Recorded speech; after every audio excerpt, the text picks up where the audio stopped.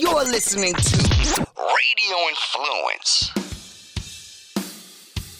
This is the Valor Hour on Radio Influence. Your weekly glimpse inside all things Valor fights and a look at what's going on in the rest of the MMA community. Now, here's your host, Tim Loy.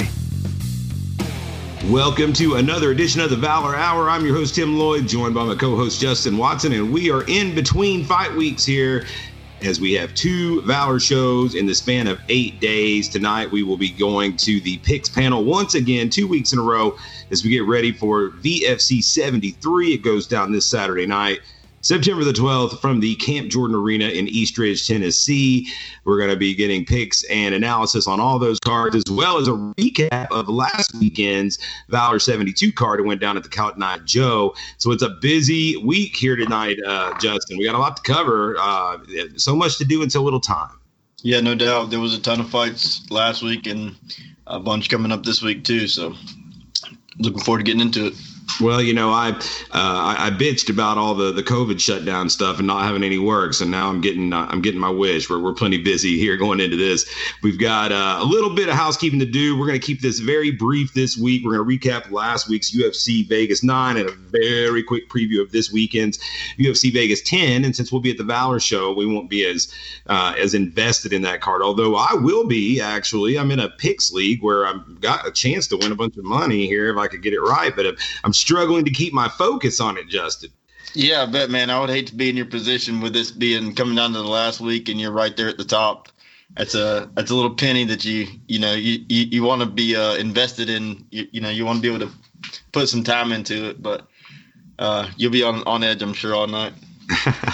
All right, let's get a quick recap of last week's UFC Fight Night. Overeem versus Sakai, a card that was riddled by COVID-related cancellations. We ended up only having 7 fights, so lucky for us, we don't have a lot of time to cover it. It won't be a whole lot to cover. Main event, Alistair Overeem with a 5th-round TKO over Augusto Sakai after kind of wading through some tough action in the first couple rounds. He just showed that veteran savvy, man, and was able to turn it on in the 5th round. Probably could have come close to getting a stoppage in the 4th round, but a real nice win for Overeem there. Your thoughts?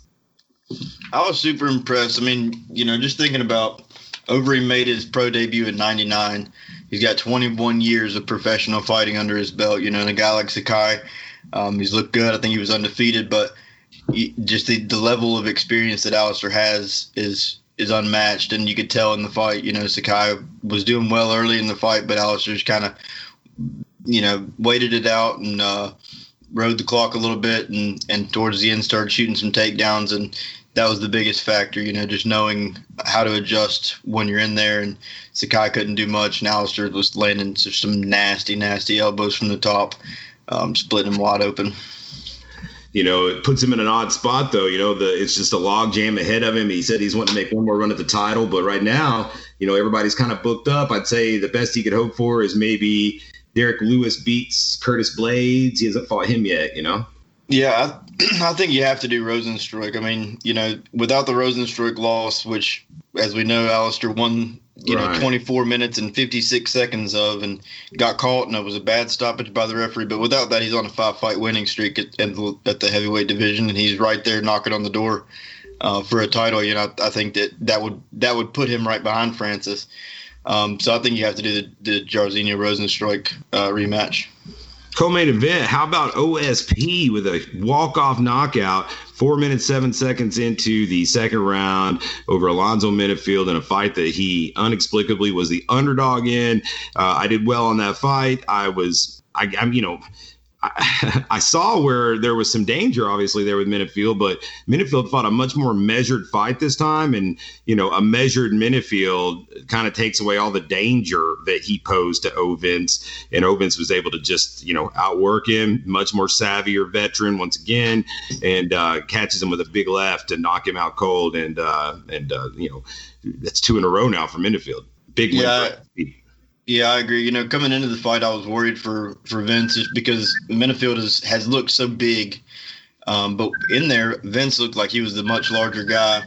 And then he landed that same check hook. I mean, it was like the same spot in the cage and everything was when he fought Shogun, and just knocked him out cold. But, I think we don't talk about it that much. I don't think it gets talked about anywhere very much. But Vince is, working his way up to where he's potential Hall of Fame. I mean, he's got the most finishes in heavyweight or in light heavyweight history now.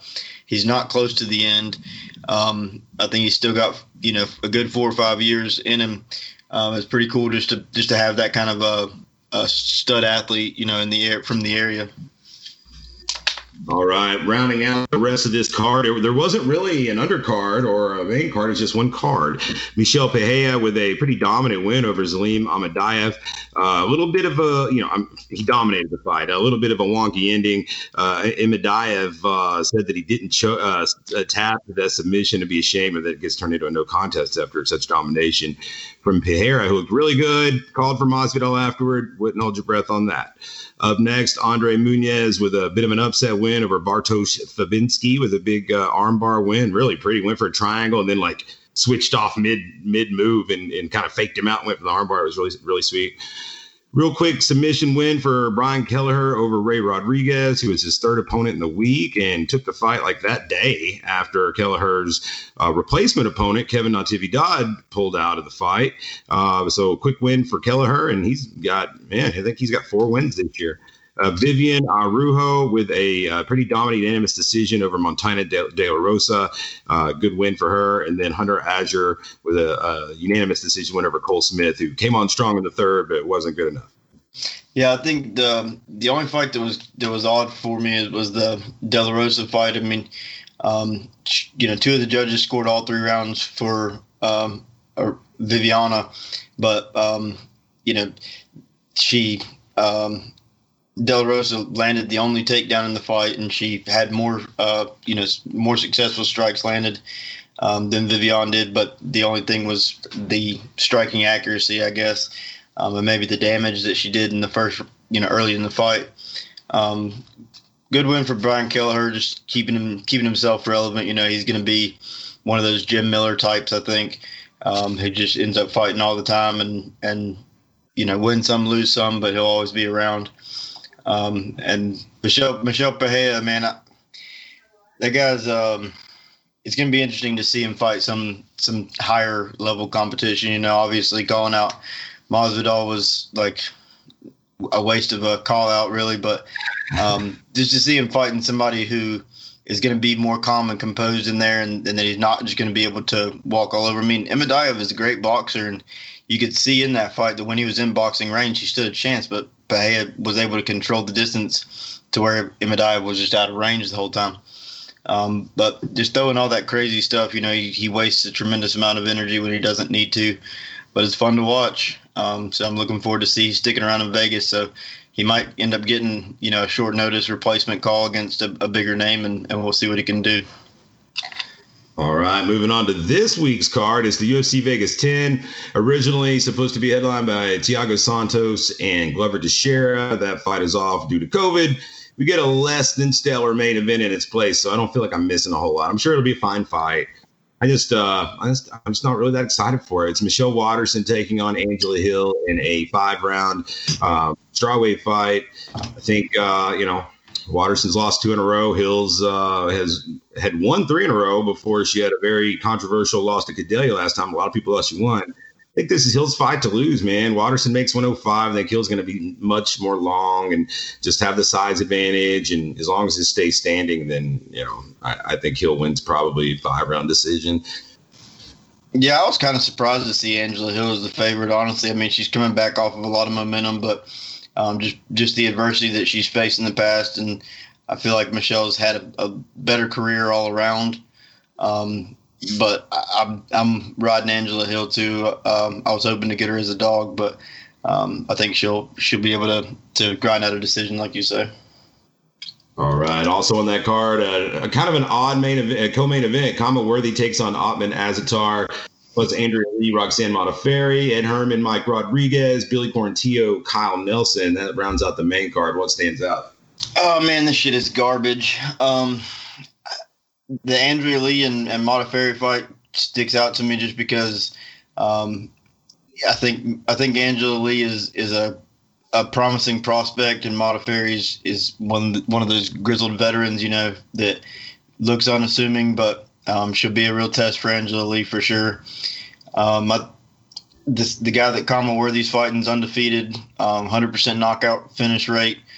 So I think it could be fireworks in that fight, but it's just not a whole lot of name value. And Kama's got 2 fights. Azatar, I think, has 1 maybe in the UFC. And other than that, man, I look forward to seeing Billy Cornstillo back in there, but nothing else really sticks out.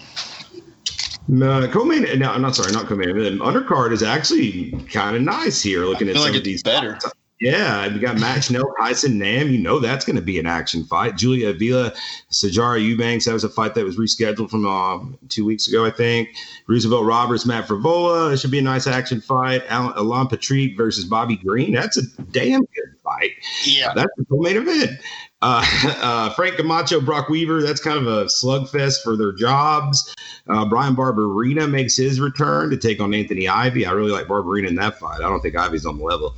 And then Sabina Mazo takes on Justine Quiche. Yeah, man, I think that this is stronger than the main card, like without a doubt. Frivola is one to keep your eye on. Roosevelt Roberts has been calling him out for a long time and finally getting that one done. Like I said, Matt Schnell and Tyson Nam is going to be 100% full speed and all action the whole time. Bobby Green and Alan Patrick is going to be an interesting one. Alan Patrick has got a lot of talent, but he's just a newer guy. I think he may have just suffered his first loss or second loss, but Bobby Green's been around for a long time, and it'll be a good test just to see where Alan Patrick is. Let's see. Yeah, and Brock Weaver and Frank Camacho is just going to, somebody's going down in that fight. It's going to be a fun one to watch for sure. It might not be super technical, but those guys are going to be in there throwing. Somebody might get cut too. Yeah, very, very possible. Those kind of guys, though, I mean, they do tend to keep their jobs a lot longer than, because their style is favorable to fans. Shield. Yeah, their style is fun to watch, and they'll pretty much fight anybody. So they usually tend to be able to keep their jobs a little bit longer, I think. But, yeah, both of them are going to be coming hungry for the win. All right, and that is a UFC Vegas 10 goes down this Saturday night. I guess that's ESPN card. That's ESPN Plus card. Yeah, you're better off just getting the Valor pay-per-view. Let's see, man. I guess that's about it. There's a couple Bellator shows going down in Connecticut. Looks like there's a Machida and Phil Davis rematch. Anything on either of those cards worth mentioning to you? Not really. The Machida and Phil Davis those are pretty long odds. Ed Ruth is always good to see where he's gonna, where he's at. Raymond Daniels coming back. Kind of one of their builder fight shows, it seems like, for their. Yeah. Yeah, pretty much. Tyrell Fortune has got a gimme fight on there as well. So might see some highlights in that fight, but not a whole lot of tightly contested matchups. All right, that'll do it for a preview of this weekend. Let's get into the nitty-gritty, what y'all came for, and get a recap going for last weekend's Valor 72 card with our guests tonight that are going to do the recap with us and stay on for the picks panel. Let's bring on Greg Hopkins and Chad Finnerty.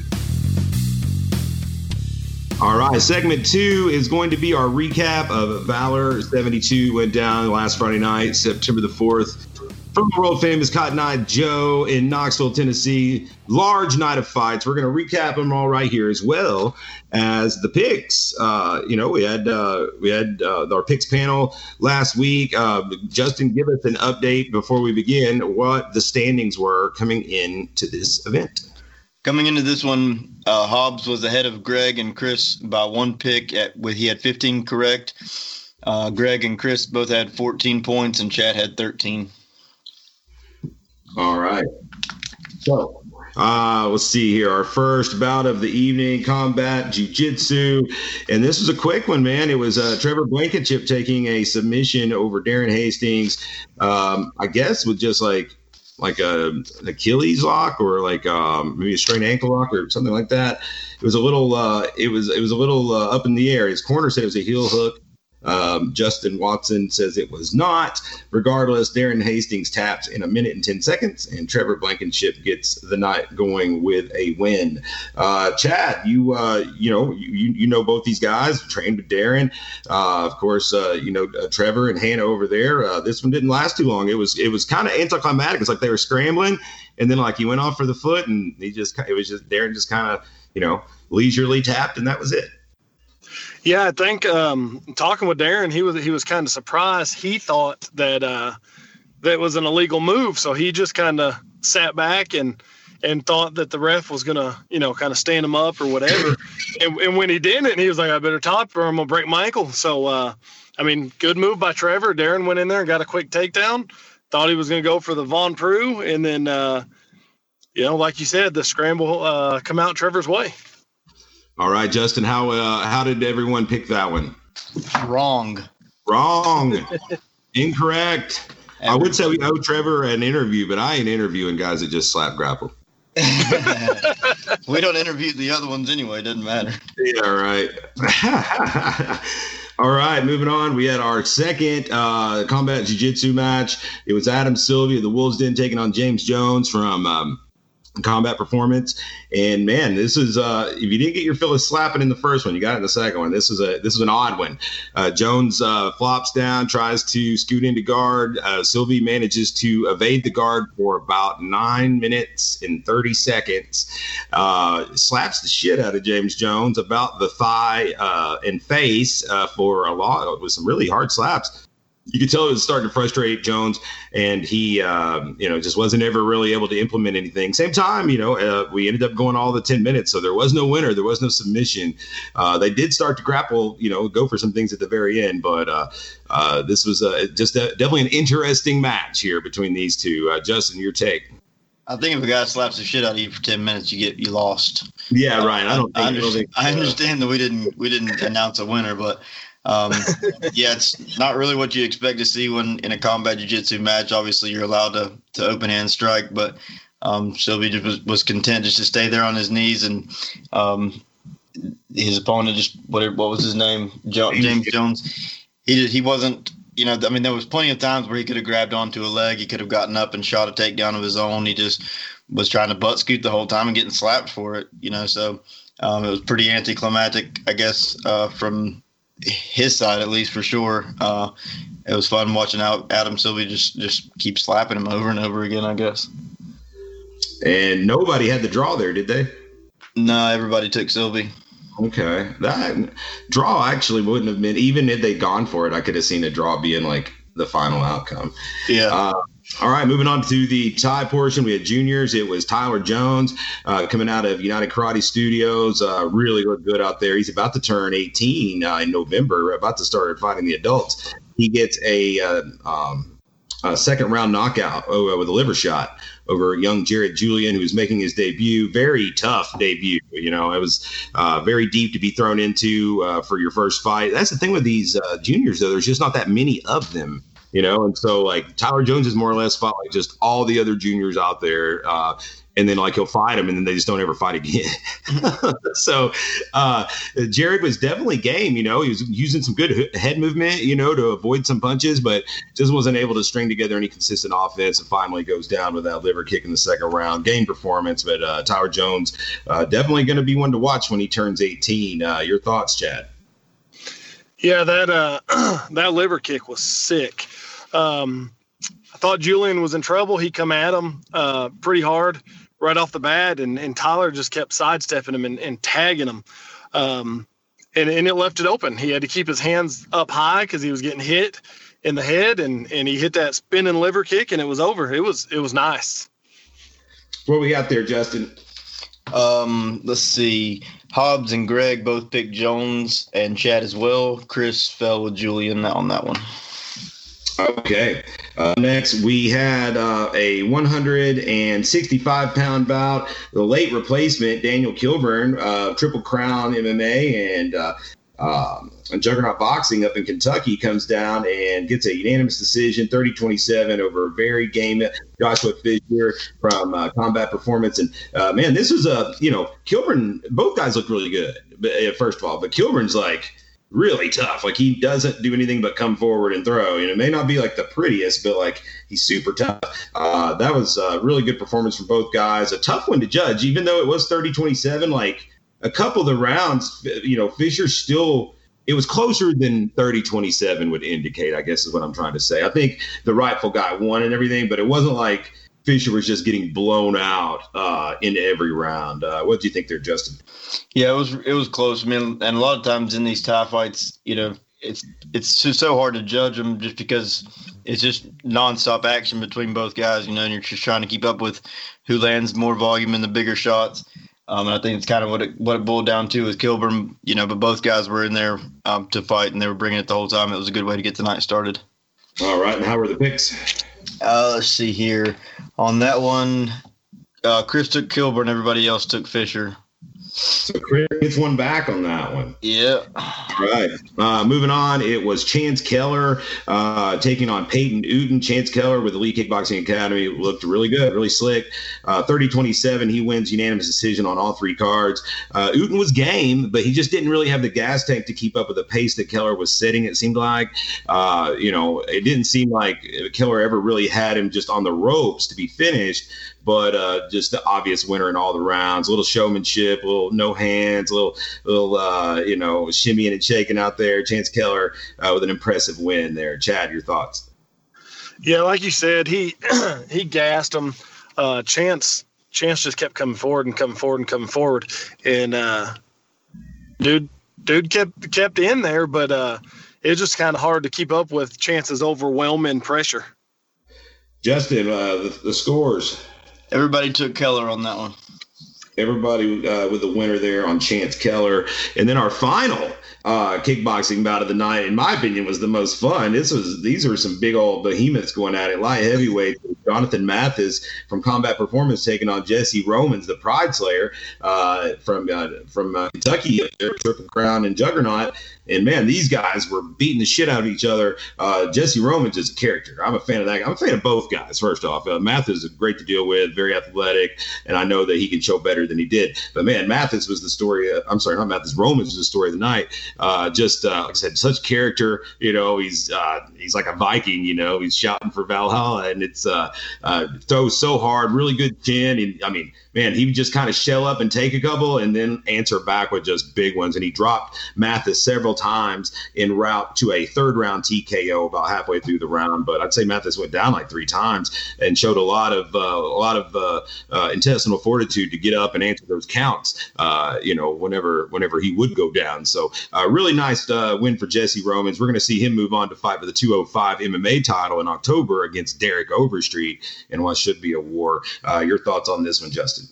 Yeah, it was a good showing. Mathis, like you said, got dropped several times, but each time he would get back up, and he was throwing shots that that could have dropped Romans, bringing it the whole time. Romans just was so heavy pressured and hits like a truck. The mental part of it, he's definitely getting in his opponent's head. And that plays a factor in the fight. But I think it was a good show for both guys. Mathis didn't lose much on that, being a debut and showing that he had the durability and the heart to stick through as much of that as he did. And, and now the guy that they did that with is getting ready to fight for a title in MMA. So I think he should hold his head high from that one, and we'll see him back again. Romans has kind of got that star factor, I feel like, Yeah. a little grooming. That's a guy that could be, he's just got the character, and his fighting style is just, very fan friendly. What'd you think about that one, Chad? Oh, I loved it. I've known Jesse for a while. We've tried to get him in Alabama. So I've watched him, and just the shots that he was landing. I think the other guy kind of punched himself out, thinking that maybe he'd get Jesse right off the bat. But as the rounds kept on, Jesse just kept coming and nonstop, and it almost seemed like the power was getting stronger as the round went on. Yeah, man, it was awesome. Awesome to see. Definitely excited to have both those guys back. Moving into the MMA portion of the card. Hold on. Did we say who picked those, Justin? No, on that one, Greg and Chad took Romans, and Mathis, Hobbs and Chris took Mathis. All right. MMA began with Elijah Gilbertson picking up a first-round TKO in only 32 seconds of the first round over Bud Cook, the journeyman, unable to pick up his win after 10 tries. Man, he wasn't able to get it done. But tagged Elijah with a couple of decent strikes standing. Takedown. There was a potential blow at some point that was being complained about by Bud that Roy Sanders did not see as the referee. So he allowed the fight to continue. Elijah gets him out of there with ground and pound. Bud was not really happy with the stoppage. Talked to Roy afterward. He said he just didn't think Bud was going anywhere. But props to Elijah Gilbertson. Gets his record now up to 3-3. Evens it out now that he's joined KMAA. That's 3 in a row. And couldn't happen to a better kid. Really, really a fan of Elijah's there. What do you think, Chad? Well, as far as that low blow goes, they tell you in the rules meeting and everything, if you take a low blow, you have got to protect yourself still. When that shot happened, let's stop fighting. Yeah, I was standing right there, and he just kind of looked up like, "Hey, call it." Well, Elijah's not going to stop unless he's told to stop, and sometimes things miss. I've been in a fight that we pick with a certain ref about missing a low blow. Sometimes that happens. You've got to continue to keep fighting. Elijah was impressive. 32 seconds. Like you said, he took a couple shots, got him on the ground, finished it up, did what he was supposed to. And the picks there, Justin. Everybody took Elijah on that one. All right, up next, it was a really good one here. This is entertaining when we had Eric Lewis making his debut out of Rocket City MMA, going the distance, winning unanimous decision over Keon Jones out of the East Ridge Fight Club down towards Chattanooga. Lewis was very composed in there. He fought just kind of a measured fight against a much longer, taller guy. Keon Jones has got some great dimensions and size for the division, but you just got to learn to put it all together, But I thought both guys had a good learning experience getting to go all 3 rounds. I thought there was no doubt that the winner was Lewis, picked up all the rounds, really, but also never really had Keon in any sort of danger of being finished. I'm looking forward to seeing both of these guys continue to develop here. Your thoughts on that one, Justin? Yeah, still both these guys. For Keon, that was his second fight, and for Lewis, it's his first. There's a lot of bugs that have to be worked out in there, in the beginning, and just being in that situation with all the eyes on you, and it's just different than the training room, and opportunities like this give these guys, those first couple of looks, and a few more fights we'll get to see what they're really about, but just to show up and be able to stick it out through the whole fight and have a good tight fight, is good for both guys. And the scores. On the scores, we got Chad took Keon, everybody else took Lewis. Up next, we had the quickest fight of the night as Samaj Portis gets a big first-round knockout over Julian Lopez. Lopez making his debut there out of the UFC gym, and Samaj Portis coming down from Ohio with Team Notorious makes a statement there in 7 seconds, and now he will move on to October 3rd for a number 1 contenders fight against Shlomo Boyd, which should be a lot of fun as Carter Beekman will look to defend his 170 title against the winner of that fight a little bit down the road. Greg, your thoughts on this big knockout? It happened pretty quick. I don't know what to say about it. I'll talk about it longer than it happened, but no doubt. Powers and skills. Yeah, we can't say a whole lot about it. Dude's got power. I'm ready to see him come back again. No doubt. What was the scores there, Justin? Hobbs and Greg took Portis. Chris and Chad fell on that one. Up next, it was another decision fight as 2 more debuts went at it. It was Justin Jamar, another representative of Rocket City MMA, getting a unanimous decision win over Kyle Pacini out of the UFC gym in Greenville, South Carolina. Really good fight. Thought this was one that was really, really close. Jamar seemed to land the bigger, more damaging shots. He had Pacini kind of busted up there, but Pacini was game, man, and they actually thought they won that fight. So, it was a really good one. Probably, in my opinion, one of the best fights of the night. Chad, your thoughts? Yeah, I agree. It was a great fight.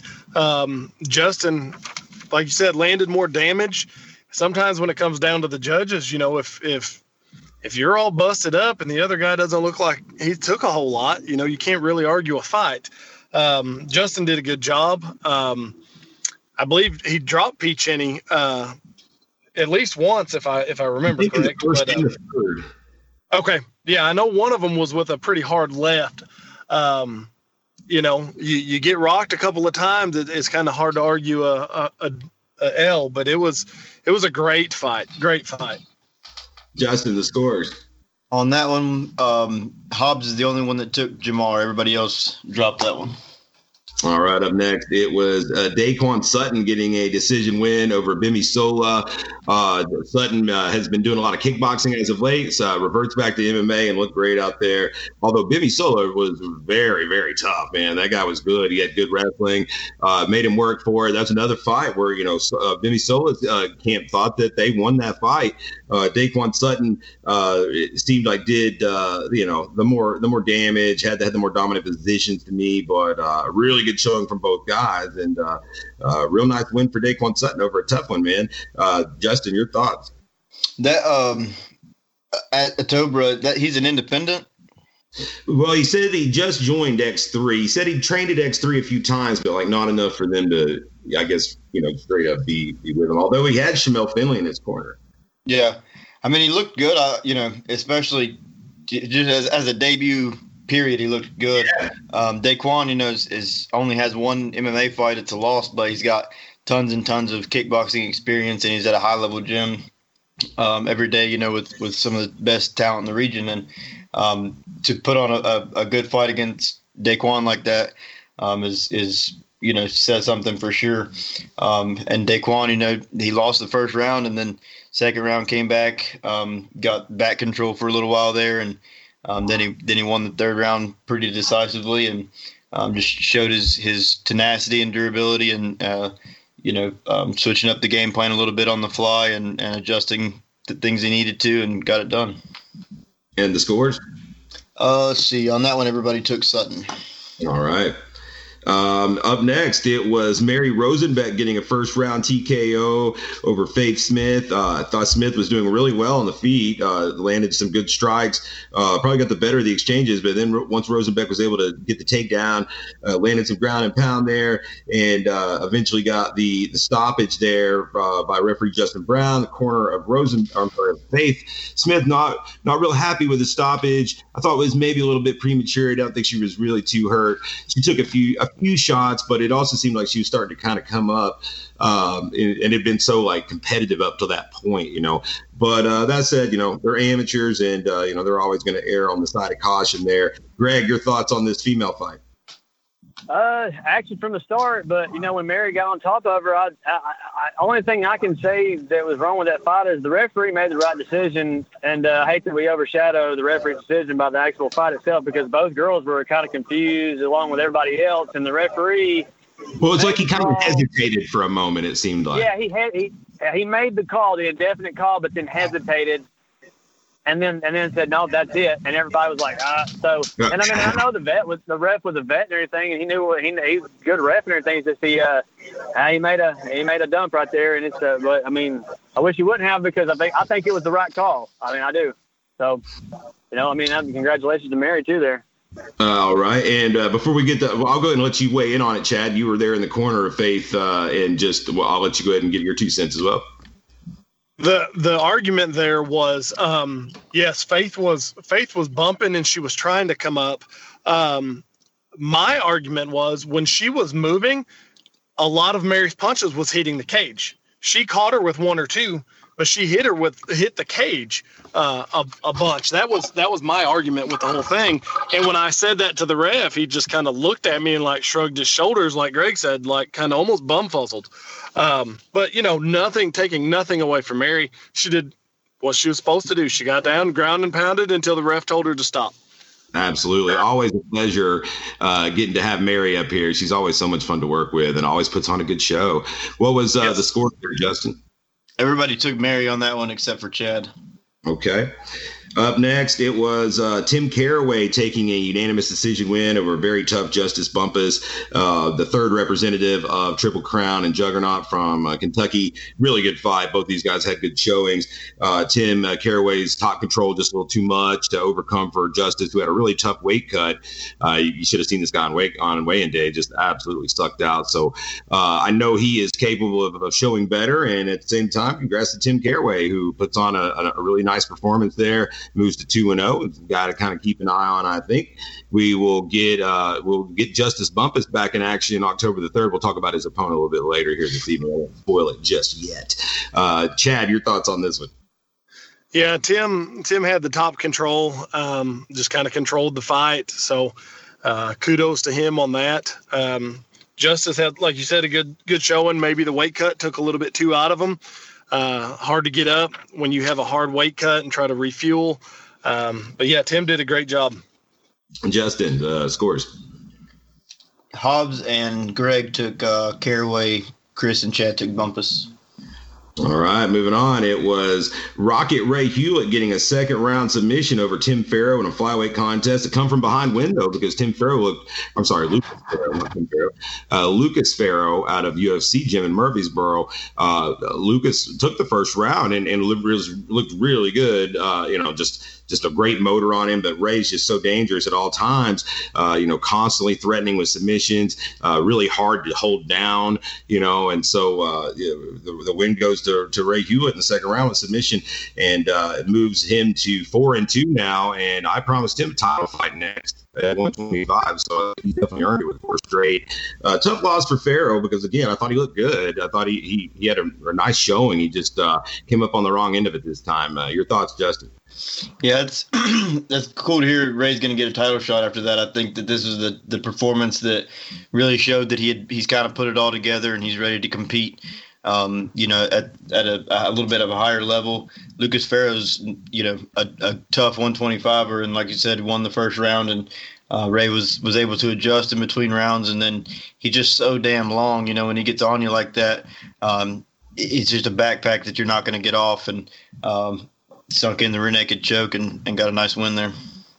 And the score? On the score, everybody took Ray. All right. Up next, it was bantamweight action. Michael Cribb, coming from Nashville MMA, taking on Clay Leak from the Nice Guy Submission Fighting in Indiana.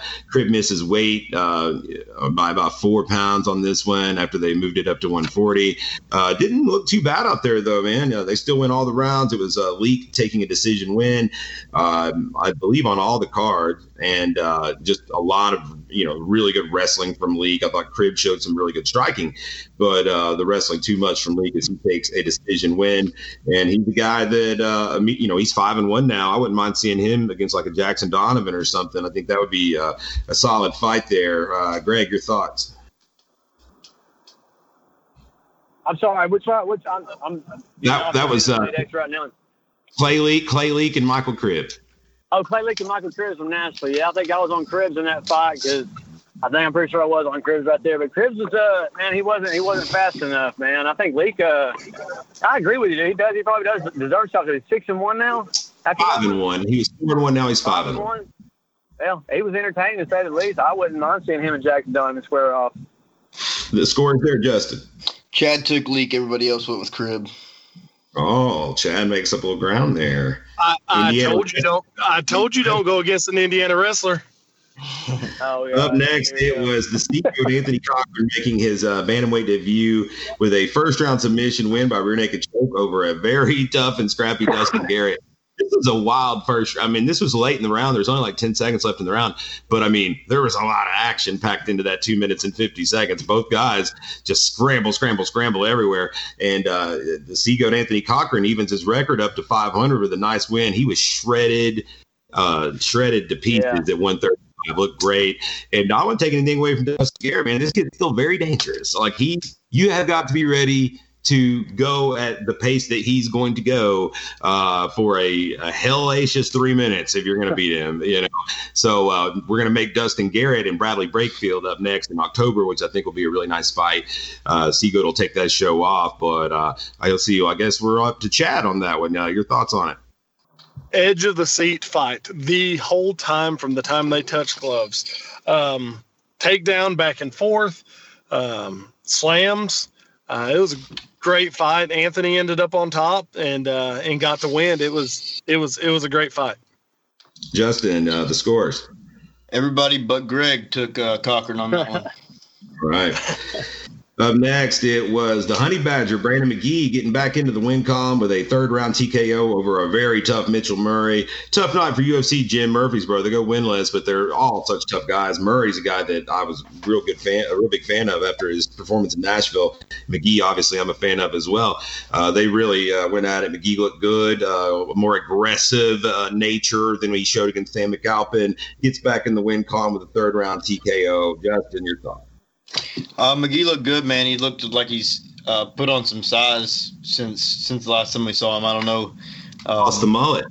Yeah, lost the mullet. And I thought he looked a lot thicker, but it was a good comeback for him. He had definitely saw some adversity. Mitchell Murray wasn't going to go out easy. And it took him a few rounds, but I think it was a good win over a solid opponent just to get back in the win column. The picks. Everybody went with McGee on that one. Right. Feature bout, 3 to go here on this recap. It was Alan Miller, the Amish assassin. He don't act a bit Amish, though. He's like, fuck the Amish, I guess, Seriously, I like it. I like his swagger. Yeah, first round submission win with a rear naked choke over Sam McAlpin. Gets back on the horse after a loss to Carter Beekman. Really nice showing here. When they were striking, I thought Sam was doing okay, but he just couldn't come close to stopping the takedowns, and he wasn't going to sneak a submission in on a very tough grappler in Alan Miller. So congrats to Alan Miller. We'll see him again next October the 3rd. He'll be doing a tie fight against the aforementioned Justice Bumpus in what should be a really fun fight. And Sam McAlpin will get ready to promote a show in the meanwhile. Greg, your thoughts on this feature bout? Every time Sam McAlpin fights and the Amish assassin, I get excited for both of them, man. And it was hard to make a pick on them because Sam, like we said last week, has been fighting for more than just a fight. So Sam's been impressive as back-to-back. And, after, Alan Miller, that's his name, right? I've always called him the Amish assassin. Yeah, Alan Miller.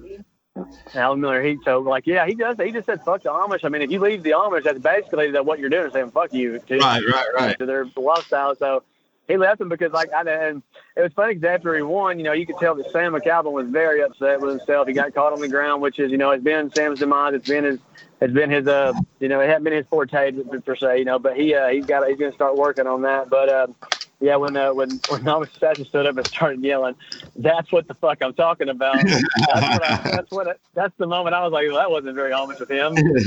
I don't know, but you can't dislike that kid, man. Alan Miller, he's a big 55 dude, man, and I think we're going to see a lot more coming out of that kid in the near future.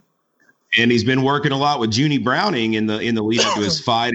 He'll be a big part of Junie Browning's camp for that October 3rd fight with C4 Charlie Alexander, you have to imagine. I bet it's going to be a good one with Charlie. And sorry, I got bored. You started talking about two guys I could give a shit less about. Sorry. Love it. I love it. Chad, your thoughts on this feature bout? Like you said, I thought Sam was holding his own on the feet. Soon as he got to the ground and Sam lost the scramble, he's usually pretty good with a scramble, but once he gets in unfavorable position is where he usually doesn't do too well. And, he rolled over and Alan got the choke. Justin, the scores. Chris took Miller. Everybody else was wrong. Oh, wow. Well, that cock gets a little one back up there. Co-main event of this evening, man, it was such a good first round to have an anticlimactic ending. It was the fight a lot of us were looking forward to as the fight of the night. Garrett Sharp from KMAA technically will get a TKO win over Andrew Havener at the in-between rounds of 1 and 2. Havener had to retire because of a hand injury. It was such a good first round, back and forth, lots of scrambles, very much leading up to being what we thought it was going to be. And unfortunately, the injury to Havener, hope it will not be too severe. Hopefully, it won't be out too long.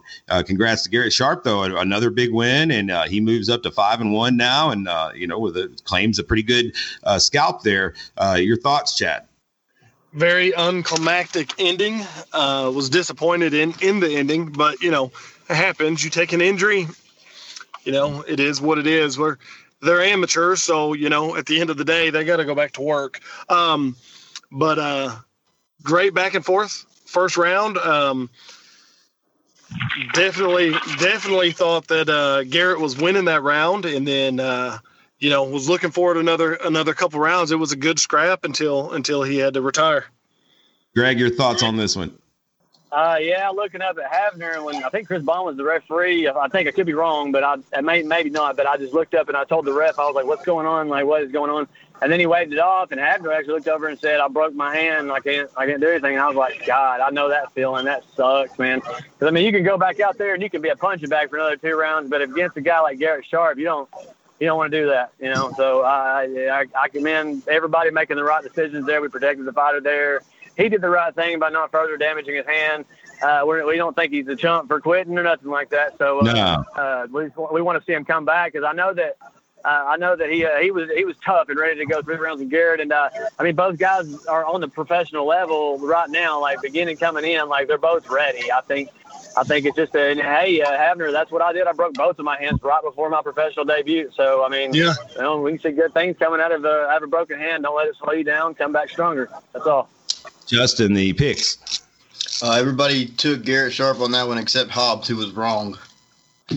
Main event for the 185 title, reigning champion Tank Wilson Jr. gets the second round win over Logan Dean with was it TKO or was it submission there, Justin? Von Prue his ass. How could I forget?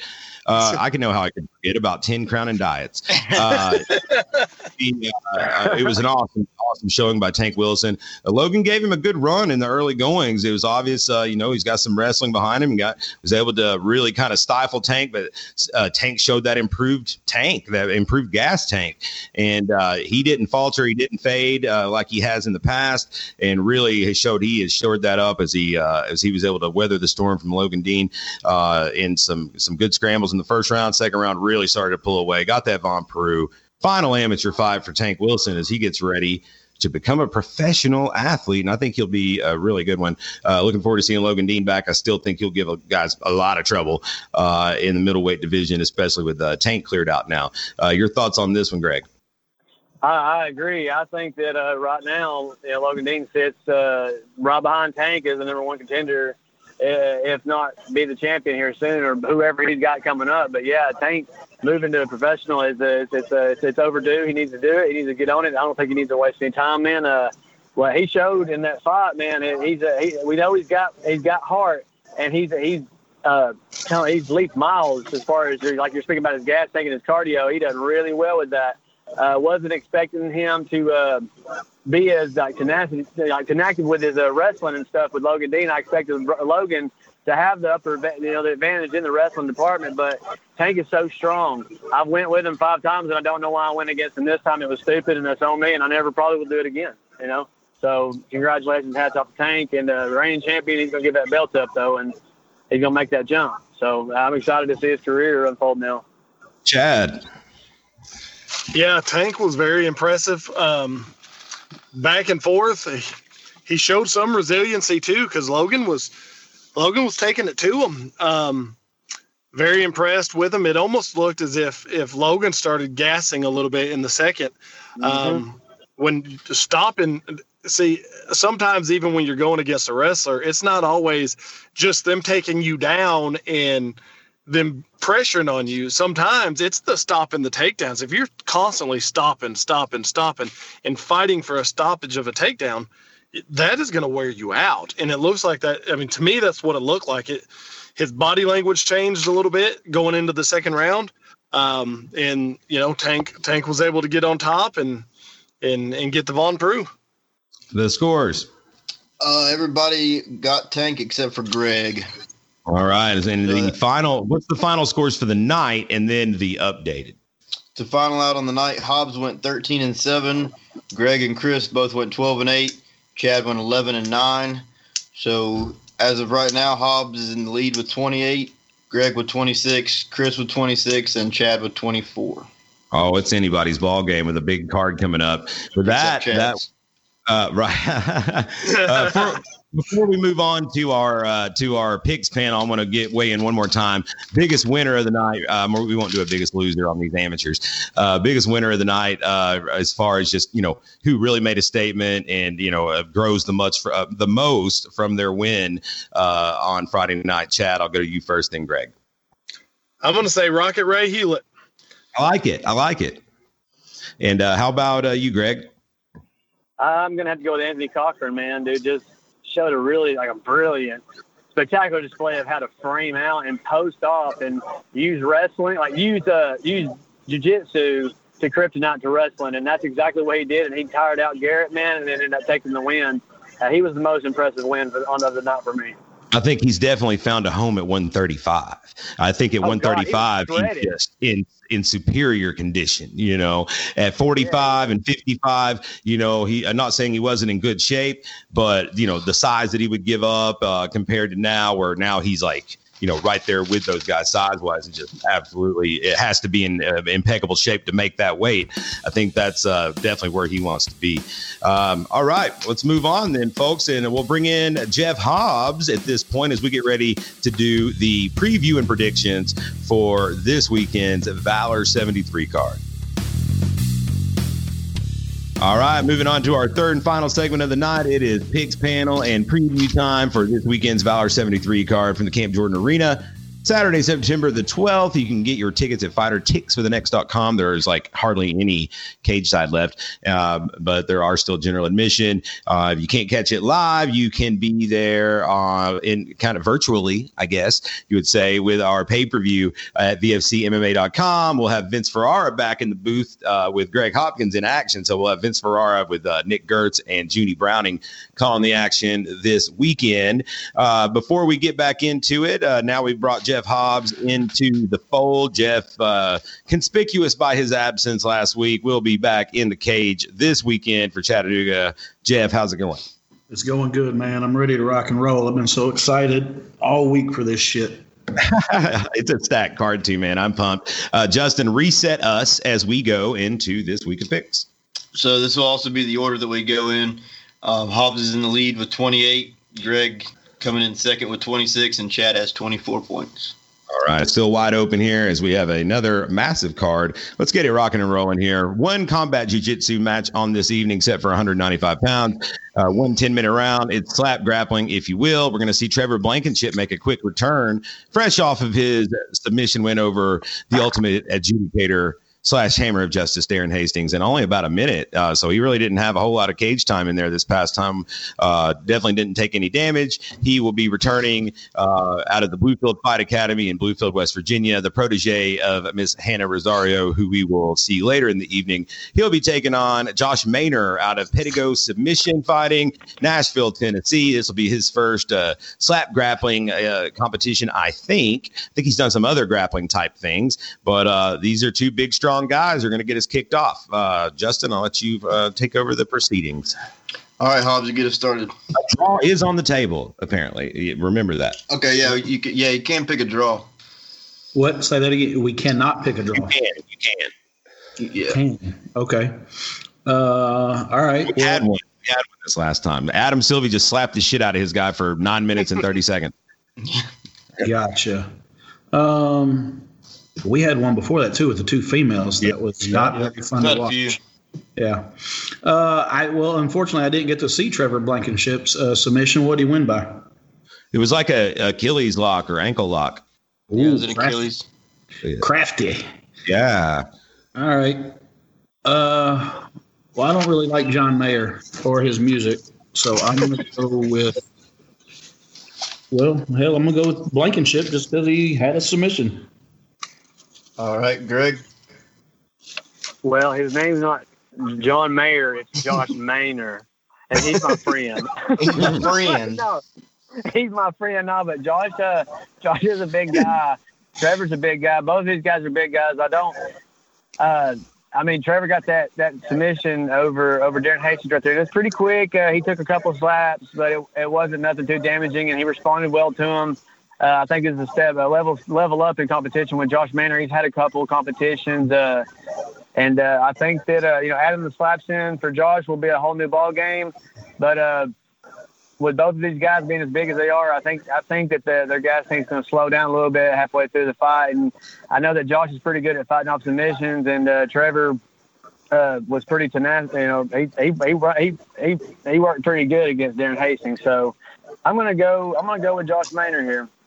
All right, Chad. I think I'm going to go with Josh Manor as well. I think Trevor, like I said in the last one, he didn't get a chance to gas, but I think he'll gas out and Josh will get the win. All right, so Greg and Chad both take Manor, Hobbs Blankenship. Up next, we have our first tie fight of the night, 215 pounds at set 4. It's Harrison Aiken, a guy we've seen in MMA competition quite a bit as of late, a champion in multiple promotions. Be taking on Hank Peppers, who is making his Thai debut. Harrison's 0-1, by the way, and he's making his Thai debut, 2-0 MMA. Hasn't fought in a while, has had some injuries, and he representing Agogi Combatives in Chattanooga. Two big guys. I don't know, man. There'll be some hitters out there. Harrison just went and did the bare knuckle trial, so I'm sure he's excited to show off them hands. Justin. All right, what do you got, Greg? Me and Harrison Aiken have been talking online, talking about gambling on this fight itself, but I think we're going to step off because I don't want to make that man pay me any money because Hank Peppers is on my team here, and I get to see Hank Peppers on the reg quite a bit, and very even matchup. Both guys are game. I know Harrison's going to be head hunting. And Hank's more of a diligent guy, so I think that in time, I think Hank Peppers gets the job done. All right, Chad. Greg, it's a good thing you decided to not take that bet with Harrison. His hands are getting they're getting sick. He's ready for this. He's ready to do this, and I believe he's going to go pro after this one. So he's definitely making sure that this is going to be he's going to go out with a bang. So I'm going Harrison. He should probably get his hands looked at before this fight if they're sick. What you got? No, yeah, that's true. He better watch out. I think Hank might bite them hands off if he tries to dig them in there. Hank's going to be coaching a high school football game the night before. Tonight or Friday night, yeah. Me too. All right, go ahead, Hobbs. I'm taking Peppers on this one. All right. Hobbs and Greg for Peppers. Chad with Aiken. All right, up next, we switch gears from Muay Thai to K1 rules. So there'll be no clinching. There'll be no knees or elbows. It's a catch weight of 130 pounds. Two experienced guys going at it. I'm excited for this one. It's Julio Osorio, 5-2 out of the United Karate Studios in Dalton, Georgia, trained there by Ben Kiker, Travis Jones. We've seen him a couple times here. Got a win over Nick Wigley in kickboxing last year. Taking on Jake Phillips, 3-1 out of North Georgia High Stand in Dalton, Georgia, trained by Nalo Wachuga there.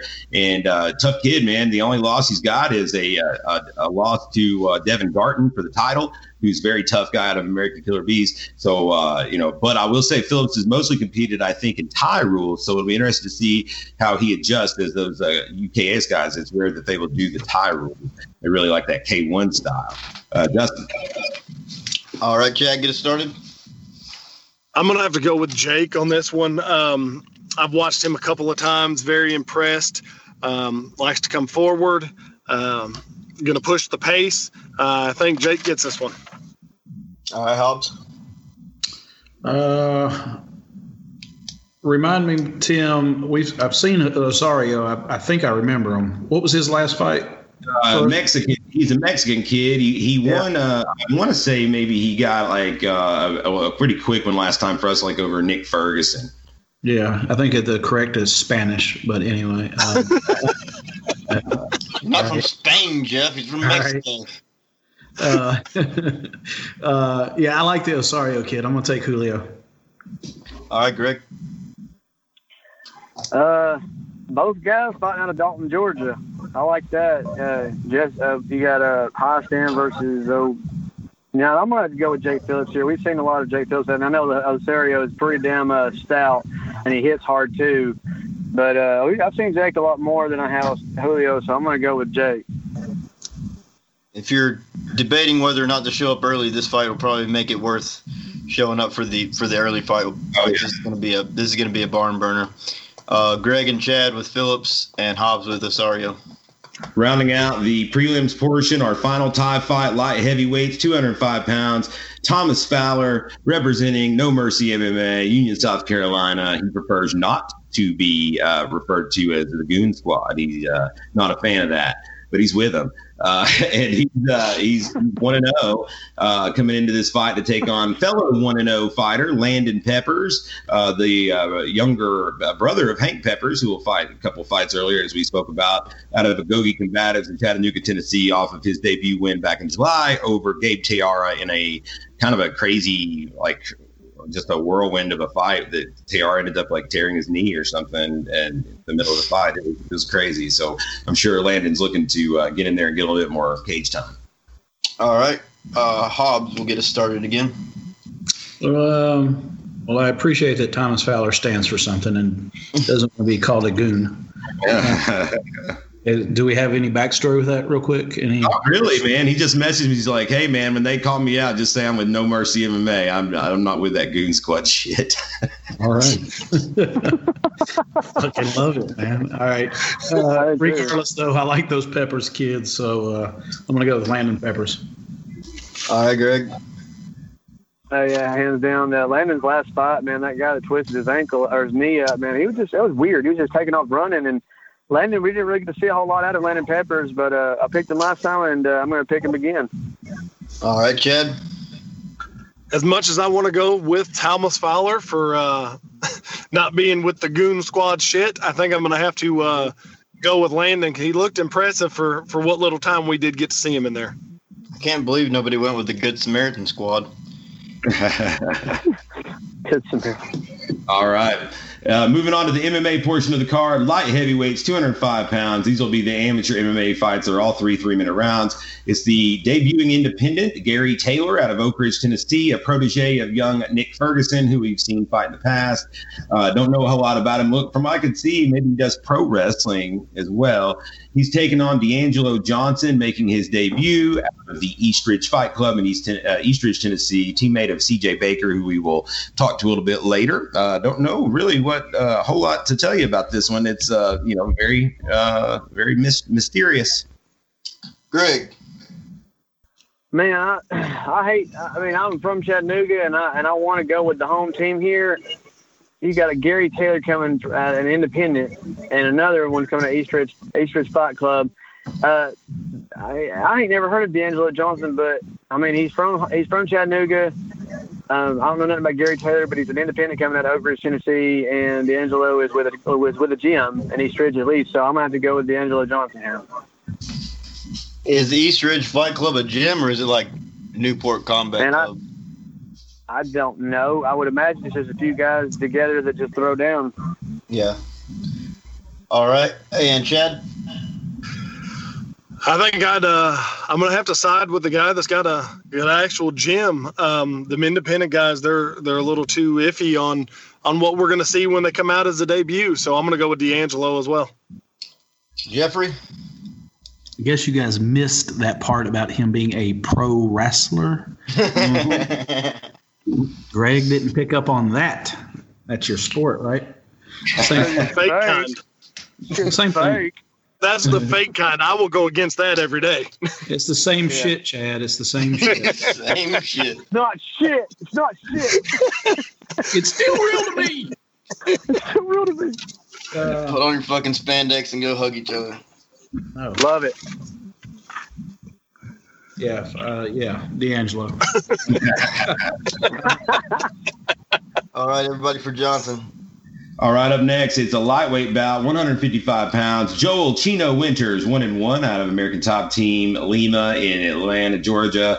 Last time out, took a tough loss to Garrett Sharp. He really took that hard. So, very well put together kid. He's got some wrestling, you can tell in his background, and I know he's going to want to get that taste out of his mouth as he takes on the 1-3 Brandon Williamson out of Jeff Powell's Martial Arts Complex, the PMAC in Henniger, Alabama. Williamson's a hitter, man. He's going to go out there and he's going to bang. Hasn't shown a whole lot of ground skills, I think, but he's a big, a muscular, athletic guy that's got power. Both these guys are really put together. All right, Chad. Yeah, Brandon, like you said, his hands are good. Boxing's good. But you did say Chino has some wrestling. Is that what you said, Tim? I mean, I think he has to. Greg, you were saying his coach that comes with him is big in wrestling in Atlanta, right? Yeah. He's got some wrestling on him. He's got some wrestling knowledge, at least some wrestling knowledge. Okay. I definitely got submitted by Sharp. Well, I've been submitted by Sharp, so I'm going to go with Joel Chino Winters. All right, Hobbs. I concur. I too will go with the young lad from ATT Lima, Joel Chino Winters. Greg. Pull the broom out. Let's get Winters through. You got it, everybody, for Winters. Up next, featherweights, 145 pounds. It's the debuting young Drake Keith. Looks to be about 18, 19 years old, representing Parks Ishinru and Team Ground Control out of Dayton, Tennessee. Not a lot known about him. I think he's definitely more a traditional striker type, making his debut in MMA against the 1-2 Jalen Harper out of American Killer Bees in Cleveland, Tennessee. Last time out with Jalen Harper, I believe, was a loss to Bradley Brakefield in a decision. He tends to go to a lot of decisions, Jalen does. But very scrappy, very tough fighter, just needs to put it together for 3 rounds. All right, Hobbs. I like the Harper kid. He looked good, his first time out. But he's been in there with some decent competition, hasn't he? Yeah. He's got a win over one of Nalo's guys from North Georgia High Stand, and then a loss, obviously, to the aforementioned Bradley Brakefield. And then before that, I want to say he lost the decision to maybe a KMA guy like a couple years ago. Right. He looked good in his opener. I remember that. I remember his debut. He looked good. I'm going to go with Jalen Harper. Greg. I'll go ahead and pick Jalen Harper too. I think he's due for a win now. Chad. I'm going to go with Jalen. He's just getting too good and too much experience being at Killer Bees to go against the debut. 4 sleeps in a row.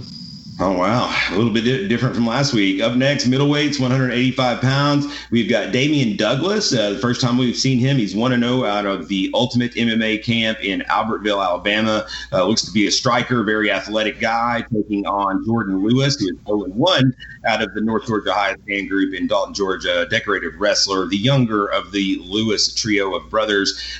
Even though he is 0-1, he was in a fight of the night in his debut last year in Saudi against a very tough opponent out of Atlanta. So don't sleep on him all the same. It looks to be your striker versus grappler fight. This one's kind of a sleeper for an amateur fight of the night type situation, I think. All right, Greg. Not too sure about Damian Douglas. He's undefeated. He's got no losses on his record, while Jordan Lewis has got that one learning experience. But I remember watching Jordan Lewis wrestle back in the day, and that kid's tough. And him in his last fight in Chattanooga was a damn barn burner. I mean, his mouthpiece kept flying out, and he showed that he can take a punch. So with that being said, I'm going to take Jordan Lewis.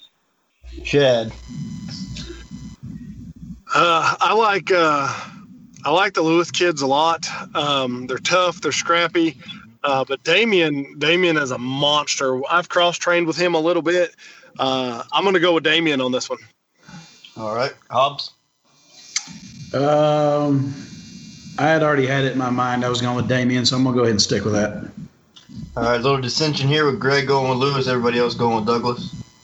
Catchweight, 175 pounds. Up next is the debuting George Lowe out of Upstate Karate, Simpsonville, South Carolina. Trains with Ray Thompson, Wonder Boy, and the like over there. Not a lot known about him other than that. I want to say they said he's been training about 7 or 8 months. White belt. Taking on 0-1 Dalton Smith, who is out of Agoge Combatives, Chattanooga, Tennessee. We haven't seen him in several years. His one fight, a loss to Nick Martino, who's now gone on to have 8 pro fights. So it's been a minute since we've seen Dalton Smith. I'm sure he's been staying in shape and training, though. Excited for this one as well. Before we get started, will Chris Bond get his picture made with Wonder Boy? I bet he does. Oh, man. All right. Is Wonder Boy going to be there? There's a good chance, yeah. I mean, I think he'll probably come corner. Cool. Chad. I think I'm going to go with Dalton Smith on this one. Once again, going up against the debut, I'll take my chances with Dalton. Hobbs. I will go with George Lowe. Is that right? Is it L-O? It's L-O. Oh, Great. that's definitely a fighter's name there. Dalton Smith's been working really hard for this camp. Don't really know a whole lot about George Lowe. Just know that he's an athletic kid, and he's looking to get his fight started off here in Chattanooga against Dalton. Dalton's been working, man. If you remember that fight years and years ago with Dalton Smith was whooping Nick Martino's ass, and then got caught in an arm bar. So with that being said, I know that George Lowe, I've seen very, very, very little footage of him on Instagram and stuff. We looked him up, but this right here could be one of those 5 of the night deals right here, because Dalton wants to get that O off his record, and I don't think George Lowe wants to start out with a loss. So both of these guys are going to be scrapping. Dalton's going to be the ground guy. George's going to be the standing guy. It'll be a yin-yang fight, but I'm picking Dalton Smith, my homie. All right, Hobbs with Lowe. The other two with Smith. All right, business picks up a little bit here next. Heavyweights, 265 pounds. The returning Jamel Titanium Taylor, 0-1 out of Indianapolis, Indiana. Last time we saw him in July with a loss to Julian, the Black Cowboy Goins at the Joe. He thought that was a little bit of an early stoppage. He wants to get that taste out of his mouth. He'll be taking on the debuting Cameron Gonder from American Killer Bees in Cleveland. His first time competing. He's put together, man. He's a yoked up dude, but hasn't fought. So, man, it's a bit of a mystery. All right, Hobbs. Blah, blah, blah, blah, blah. Did Taylor fight for us on that one loss? Yeah. That was where he fought the bouncer from the gym. Oh, that's right. Okay. Yep. I am going Gonder. All right, Greg. I'll also go with Gonder. Chad. I got to train a little bit with Gonder. I'm going to go with him, and especially since Jamel tried to almost kill me when I had to corner him and tried to tell him that he was actually knocked out. So I'm going to go with Gonder. All right, clean sweep. All right, up next, heavyweights once again. We got a grudge match here, guys. I'm kind of pumped for this. The debuting Josh Denham out of Somerset Martial Arts, Somerset, Kentucky. It's Ian Lawler's gym. You just saw Alan Miller out of there, Junie Browning, and the like. He will be facing CJ Baker, 3-0 out of Eastridge Fight Club, Eastridge, Tennessee. The last time out, CJ Baker with a knockout over Taylor Burton, the teammate of Josh Denham. Ian Lawler took exception to what he thought was a dirty move when they touched gloves and CJ hit him. CJ's a really big guy. CJ's about 6'7", a little bit of wrestling background at Eastridge High School as well. He's going to be fighting at home, and, he lives in Eastridge, right where this show is, 3-0. He's looking to go to 4-0 and go for that heavyweight title. So got a little bit of bad blood here. All right, Greg. Man, actually, yeah, I remember that fight like it was yesterday. Was sitting next to the corner, and I think that I know he said the word bitch a few times, and there is some excitement on this fight. But CJ Baker's a big guy, man, and he didn't waste 1 second. I don't think it was cheap. I think as soon as you get in there, you touch gloves. I mean, it's go time. So I got to go with CJ Baker here. Chad? Yeah, I was in the locker room when Ian and them come back. I think Josh is going to have a little pent up anger, and I think he's going to take care of it. I'm going to get Josh. Hobbs? There was nothing dirty about it. I mean, they tapped just because he didn't take a damn step back and reset. Right. That was the issue, and it should have been a non-issue. I'm going CJ Baker. All right, Chad with Dunham, the other two with Baker. All right, the amateur co-main event, featherweight title on the line. The vacant featherweight title up for grabs, 145 pounds. We've got Ninja Nick Wiggly, 4-1 out of KMAA, Knoxville, Tennessee, coming off a win over Bradley Brakefield last time out. And he will be taking on Andrew Sturdivant, 3-4, but a deceptive 3-4. I'll say that. I think he's definitely worthy of this title fight. He steps in for Alex Burgande, who has outgrown the weight class at this point. 3-4 record, but again, he's fought the very best. He's got a win over Gary Sharp, and has just been in there with very, very tough guys representing Blaylock's IMB, Fort Oglethorpe, Georgia. This is a good one, guys. This is a really solid fight. I think we're going to get a lot of action here. It's a bit of a step up for Wiggly, I think, who's been on a roll, and Sturdivant, who's lost here recently, but very, very tough competition. Chad? I think it's going to be a great fight. I think it's going to go back and forth. But I think Sturdivant has just he's just seen more tougher competition on the regular. So I think he's going to be a little bit more seasoned on this. I'm going to go with Andrew Sturdivant. Hobbs? You know what? I had a feeling about this one with Sturdivant. I think he's just going to be too aggressive for Nick. And I'm going Sturdivant as well. Greg? I have got to train with Sturdivant lately, and this not only, did Sturdivant lose his last fight? To Burgande. Yeah, so Sturdivant has this thing, and Jeff Hobbs has actually caught on to it before. He Back and forth. Yeah, back and forth. So this is the one. I'm sorry to steal your thunder here, Jeff, because you're probably going to mention that. But with that being said, this is still a big step up for Andrew Sturdivant, not to Burgande necessarily, but to another 4-1 fighter. Nick Wiggly has been impressive, and I think it was a really good match made. But with that being said, I think that Sturdivant's going to have the scramble game, and it's probably going to stay standing for the majority of the fight. And I got to take Sturdivant. Sturdivant on all the panelists' picks. The amateur main event for the Valor Lightweight Championship, also vacant. It will be 2 4-1 fighters going at it. I'm super pumped for this. Dan Bailey, 4-1 out of KMAA, coming off of a win in July over a fighter out of Michigan who stepped up on last second's notice. He comes in at 4-1, and he will take on the Valor 170 champion, the current welterweight champion, who is just on an absolute tear here, Carter Beatman, 4-1 out of Blaylock's IMB, Fort Oglethorpe, Georgia, coming off of a win in July where he got the knockout in the first round over the Amish assassin Alan Miller to get that 170 title. He'll look to keep it rolling here against Dan Bailey in what should be a really good battle. 2 straight battles at KMAA versus Blaylock's IMB for amateur titles. Hobbs? Ooh, man. Fuck. This is a toss-up right here.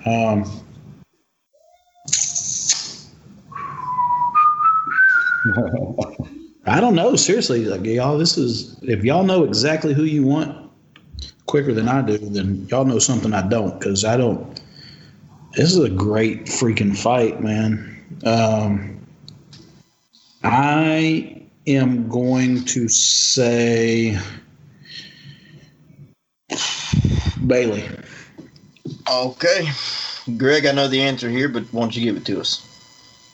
It's not as cut and dry as you think. You know who my pick's going to be, but Dan Bailey, man, he's been impressive all the way around. That kid is solid. And if he's able to drag Carter Beatman into deep waters and they can get to the third round, I think that Daniel stands a chance at pulling over a decision over Carter. But I just don't know if Dan's going to be able to hold against that ground and pound and that wrestling style that Carter Beatman's going to bring. So I got to go with Carter.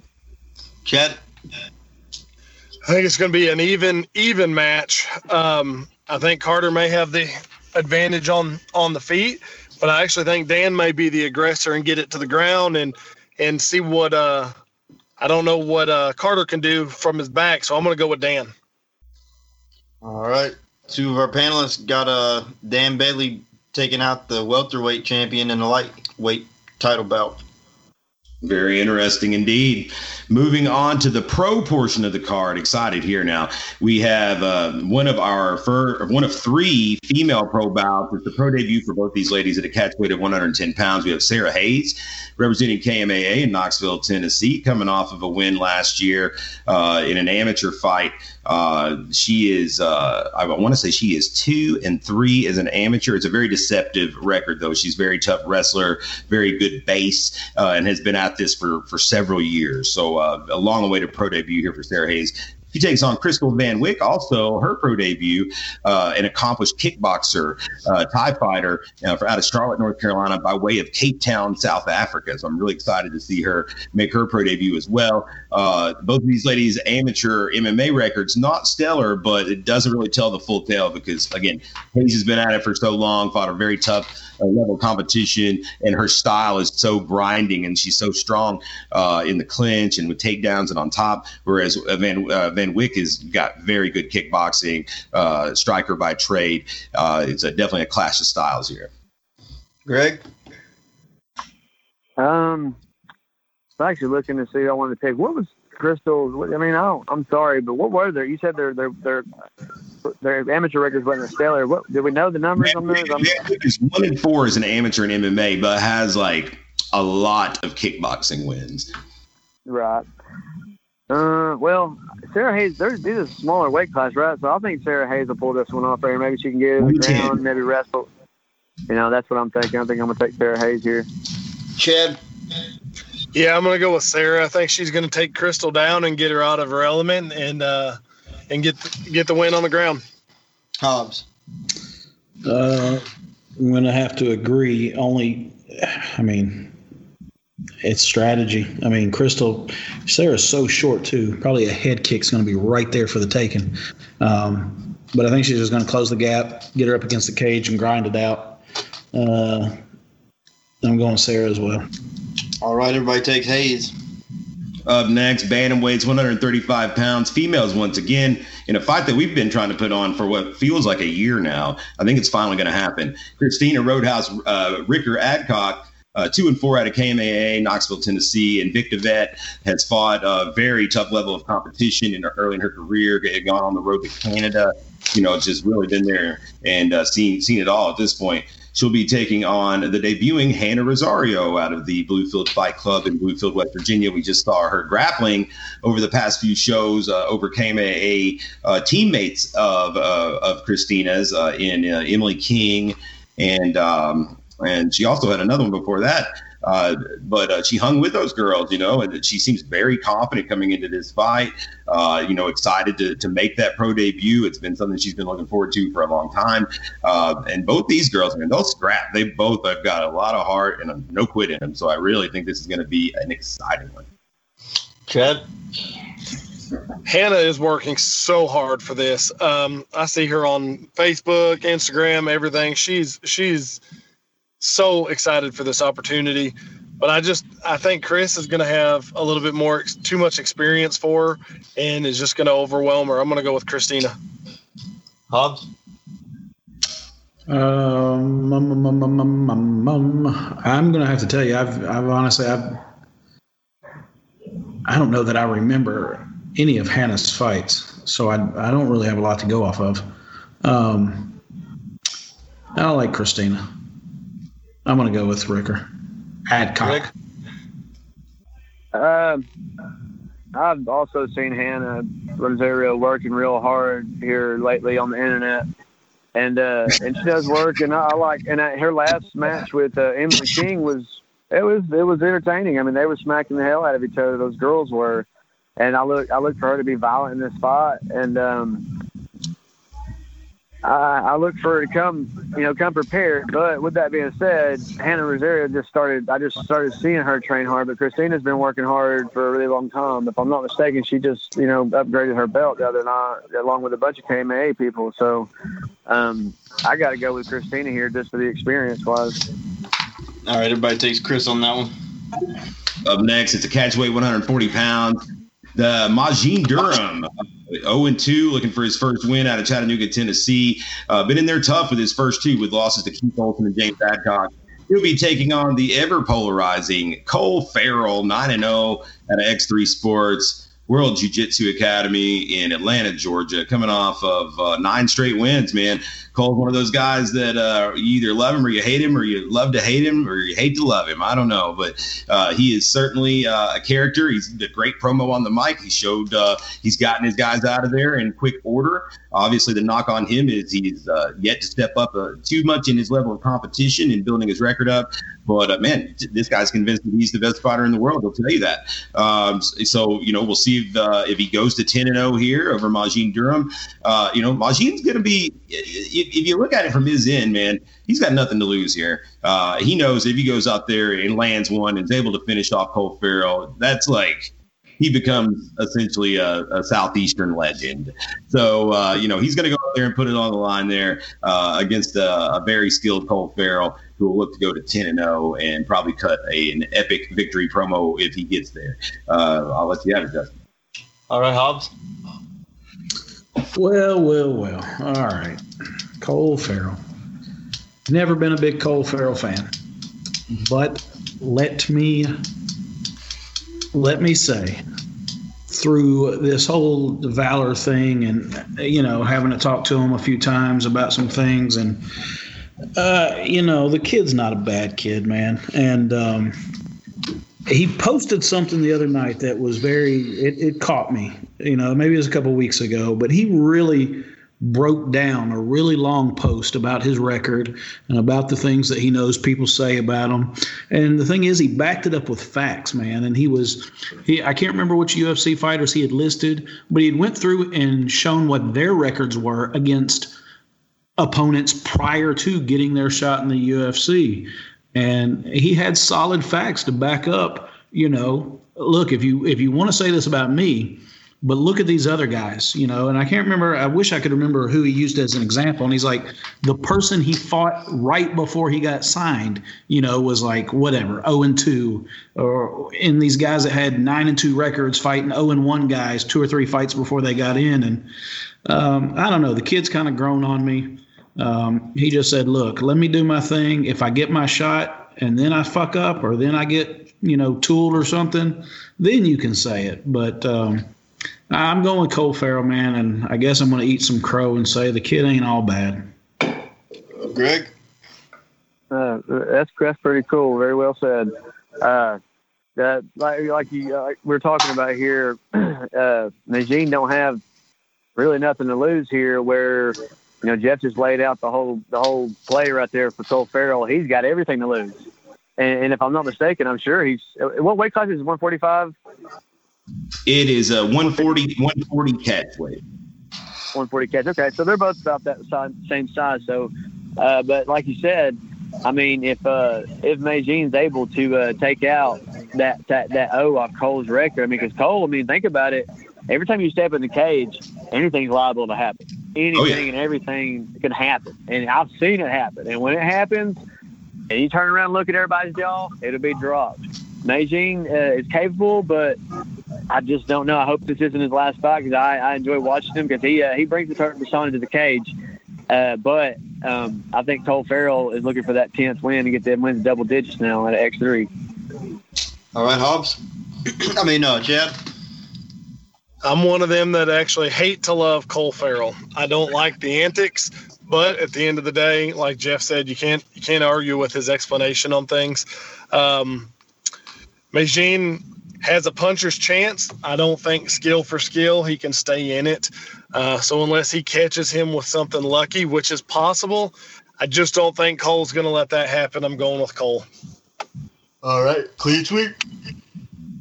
All right, we move on to our next bout, and it is females once again. Flyweights, 125 pounds. Looking forward to this one. We have Bellator vet Taylor Turner, the first lady of Valor, if you will.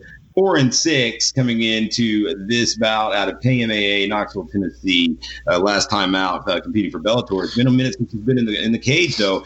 He will be taking on Ashley Dean, who is 4-5 out of Pariah MMA in Colorado Springs, Colorado. A long haul there for Ashley Dean coming out here to get this action here against Taylor Turner. I'm excited for this one. Dean's fought some very tough competition as well. All right, I think, let's see, this one starts with Greg. I'm going to have to go with what I know here, and that's going to be the Bellator vet, Taylor Turner here. All right, Chad. Yeah, I don't know enough about Ashley, and I know it's been a little bit of a layoff for Taylor, but she is in there every single day grinding. So I'm going with Taylor. Hobbs? Yeah, you could tell me she's fighting Shevchenko, and I'm picking Taylor Turner just because she's a freaking – I don't know. I feel like you go to hell if you pick against Taylor Turner, man. Like you're killing an angel or something. I don't know. That's a good human being, and I'm never picking against Taylor Turner. I feel like it's just bad juju, bad karma for my life. She's just too good a human being, and really she has evolved so much in her game. Her ground game is sick right now, and it does my heart good watching Taylor Turner win fights. All right, another one, making it 4 in a row. Everybody going the same way. All right, up next, our feature bout of the night. 3 to go, guys. It is the welterweight contest pro debut of Quintez Sapp out of Charleston, Krav Maga in Charleston, South Carolina. That's where referee Jimmy Neely trains. Little side fact. He is put together, man. Solid amateur record. He is a purple belt in BJJ over there. More of a short, compactly built guy, very strong. And he will be taking on the bad news, Bubba Cruz, 1-0. As a professional with his last time out, a Nashville win over Kyle Lee with a knockout in the first round. He's knocked a lot of guys out in the first round. He's out of Go Geek Combatives in Chattanooga, Tennessee. All right, Chad, get us started on this one. Until I see Bubba Cruz actually get put in a bad position or struggle in a fight, I'm going to have to keep going with him. Let's go with bad news, Bubba Cruz. Yeah, I don't know anything about Sapp, and so Bubba Cruz punches with cruel intention, and when he connects, fucking lights out. So I'm going with bad news. All right, finishes off, Greg. Go ahead and pull up that broom. I know that Quintez Sapp is like a power fighter, just a freestyle power fighter that's a wrestler by trade or whatnot, but people might be sleeping on Bubba Cruz's wrestling here. If I'm not mistaken, he was at the top of the chain there in his high school career. I think he was state champ, if I'm not mistaken. And when me and him get to wrestle, we go pretty hard. So bad news. All righty. Hobbs. No, it's everybody. Everybody went with Cruz on that one. I think that's the scary thing is like Bubba Cruz is a very decorated wrestler that like he's just never had to show it because he just knocks motherfuckers out. Like that's what's wild is that like he can freaking wrestle if he needs to. And so as he moves along in his pro career, it's going to be really interesting to see his progress because he's got a lot going for him. He's also got the best looking family in MMA. Something else. Okay, we've got the co-main event, the first of 2 professional title fights. We're going 5 5-minute rounds for the vacant bantamweight championship, vacated by former champion Cody Durden, since he got the call up to the UFC. And this was going to be KMAA's James Adcock, 6-3, coming in on a 4-fight winning streak, man. He had a very good 2019 and beginning of 2020, as he will look to make it 5 in a row over the undefeated Jeremy Mitchell out of Advantage Martial Arts in Princeton, West Virginia. Man, this kid is put together. He is shredded. He's just like one muscle. He is tip-top shape. And man, is he excited to come in here and try to knock off a more experienced fighter in James Adcock? Adcock's a guy that he's been at this a long time, man. He's been at it a decade or longer, so he's just a very savvy vet. He's got knockout power in his hands. He can grapple. Mitchell's probably going to be the better athlete, the more quick guy. So it's a really good fight, and I'm excited to see if it stretches out the full 5. All right, Hobbs, get a start on this one. Again, I'm in just one of these situations where being from where I'm at, I don't know all these guys. And I have nothing to go off of for Jeremy Mitchell. But I do know James Adcock, and I'm going James Adcock because that's what the fuck I know. All right, Greg. Man, Jeremy Mitchell is a fucking. We was talking about Anthony Cochran being shredded earlier. You can rename Jeremy Mitchell, damn, Ruffles, Ripple, potato chip, because that dude is vascular. Like, he has like 0% body fat. And if it goes into the later rounds, I'm wondering if his body's going to be pumping after that weight cut. He's at 35, man. And he used to fight 45. And I don't know, man. This is going to be one hell of a fight. Adcock is the type of guy. He has, I've never seen him spar or anything like that, but I know he has one gear, and that's balls out. You know what I'm saying? Like, here it comes. And that's how Adcock comes at you. He don't quit. I like how he fights. But this is a 5-round fight. I don't see Adcock absolutely going out there and trying to seal the deal in the first round with a guy that's in that type of shape. And Jeremy Mitchell has been known to be able to take a shot. So with that being said, I think it might get drug into the third roundish maybe, but Jeremy Mitchell's been working hard every day. I'm going with Jeremy Mitchell. All right, Chad. I've watched a lot of Jeremy Mitchell's videos. I have sparred with James Adcock. He is just a savvy vet, and I foresee Jeremy Mitchell coming out trying to get the highlight reel finish, and maybe blowing his gas tank right off the bat. And when he can't finish James in the first, I could see James dragging it out and James getting the win. I'm going with Adcock.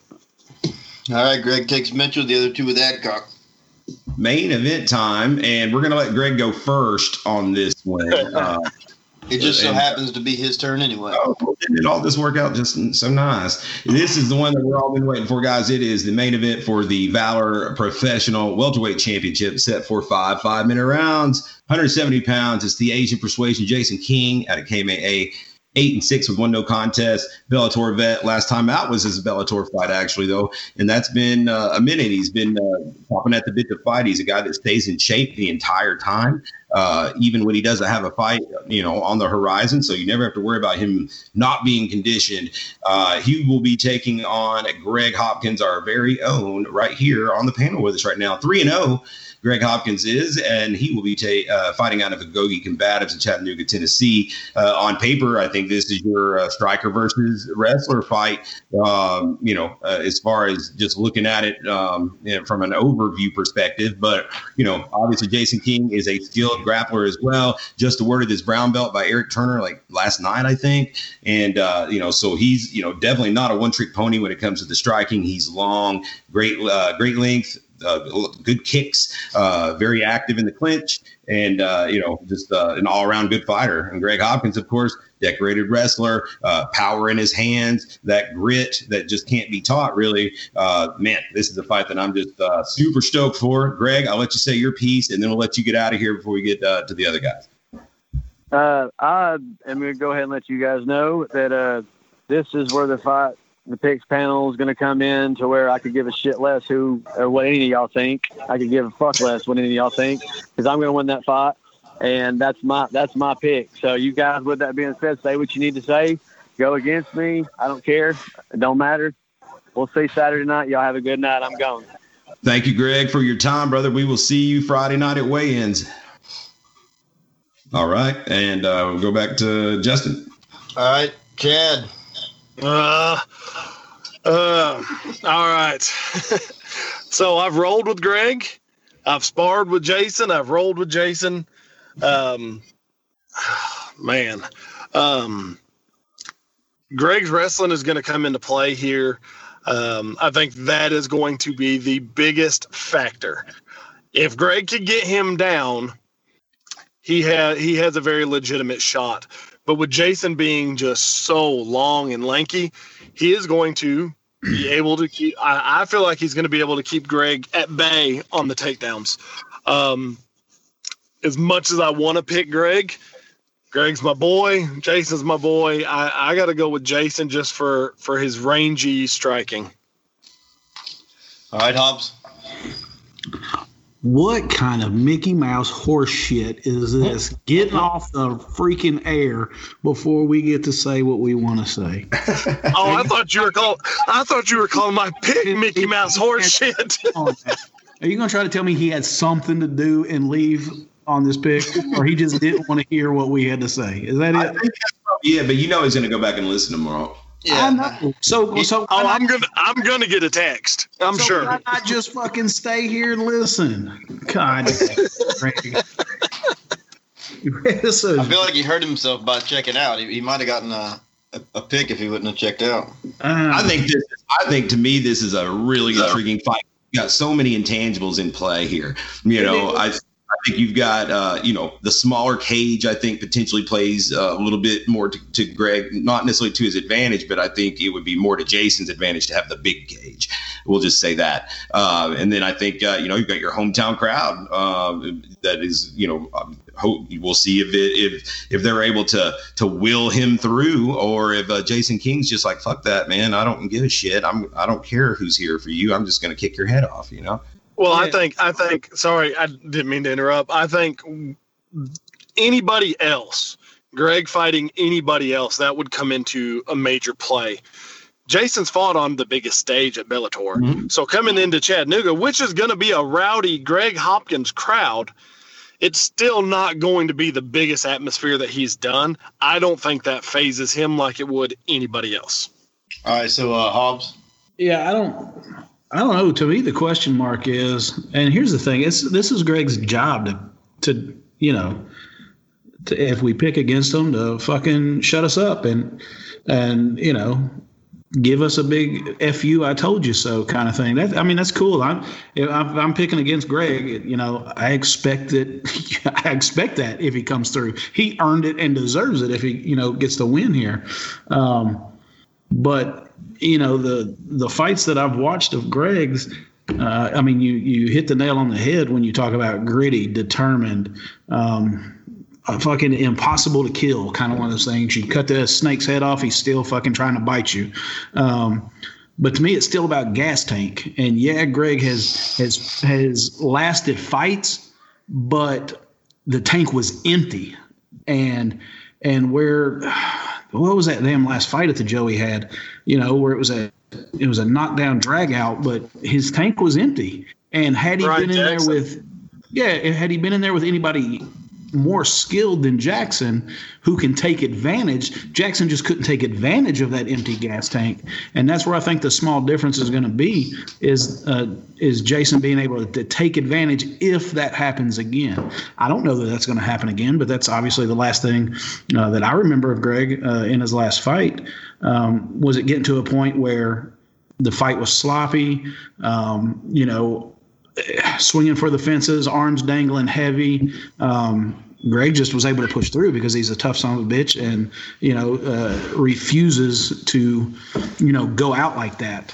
But that's just where I think the small difference is going to be is Jason being able to, be in better shape. He's a taller, leaner guy, carries his weight really well. And I think he's just going to have a little more in the tank to be able to capitalize if Greg kind of fades in the later rounds. So that's just where I think the difference is going to be. But again, I'm the first one to say I pick on Greg a lot, but it's because I like the damn dude. It's no different if we would live close enough to hang out every day. We would bust each other's balls all day 24/7 because it's fun and that's what we do.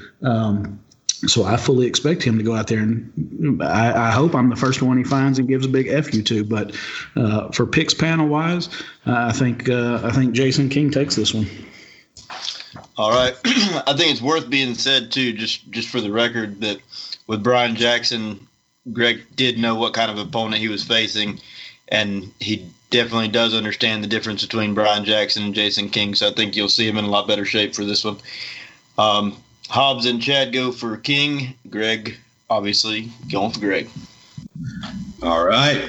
Well, that'll do it for our picks panel, guys. I want to give you all a fight of the night prediction, though. What is your pick for fight of the night? What is the fight that you think is really going to deliver the fireworks here in Chattanooga? Oh, Chad, I'll let you go first. I am going to go with Dan Bailey and Carter Beekman. I like it. And Jeff? Well, shit, I've already taken down my card or my prelim card. There was one on the prelims that I put an asterisk by. Phillips and Osario? Yeah, I think it was that one. But I like the Bailey Beekman as well. But I don't want to sleep on the Sturdivant Wiggly either. But I'm gonna go Wiggly and Sturdivant. I'm gonna stick with that one. I like that one. All right. Well, very good, guys. That's going to wrap us up for our picks panel. Thanks for everyone for sticking with us tonight. Thanks for our panelists and, of course, our fans for sitting through a long show. Hopefully, y'all enjoyed it. Make sure to share the podcast wherever you tune in, whether it be Spotify, Google Play, iTunes, all that good stuff. Make sure you share and subscribe. Keep the love going here. We will be back next week with a recap of Valor Chattanooga. We'll have 2 new champions by that. Well, we'll have 4 new champions by that time. We will recap that as well as UFC and a look ahead at October. For my co-host, Justin Watson, I'm Tim Loy signing out for this edition of the Valor Hour.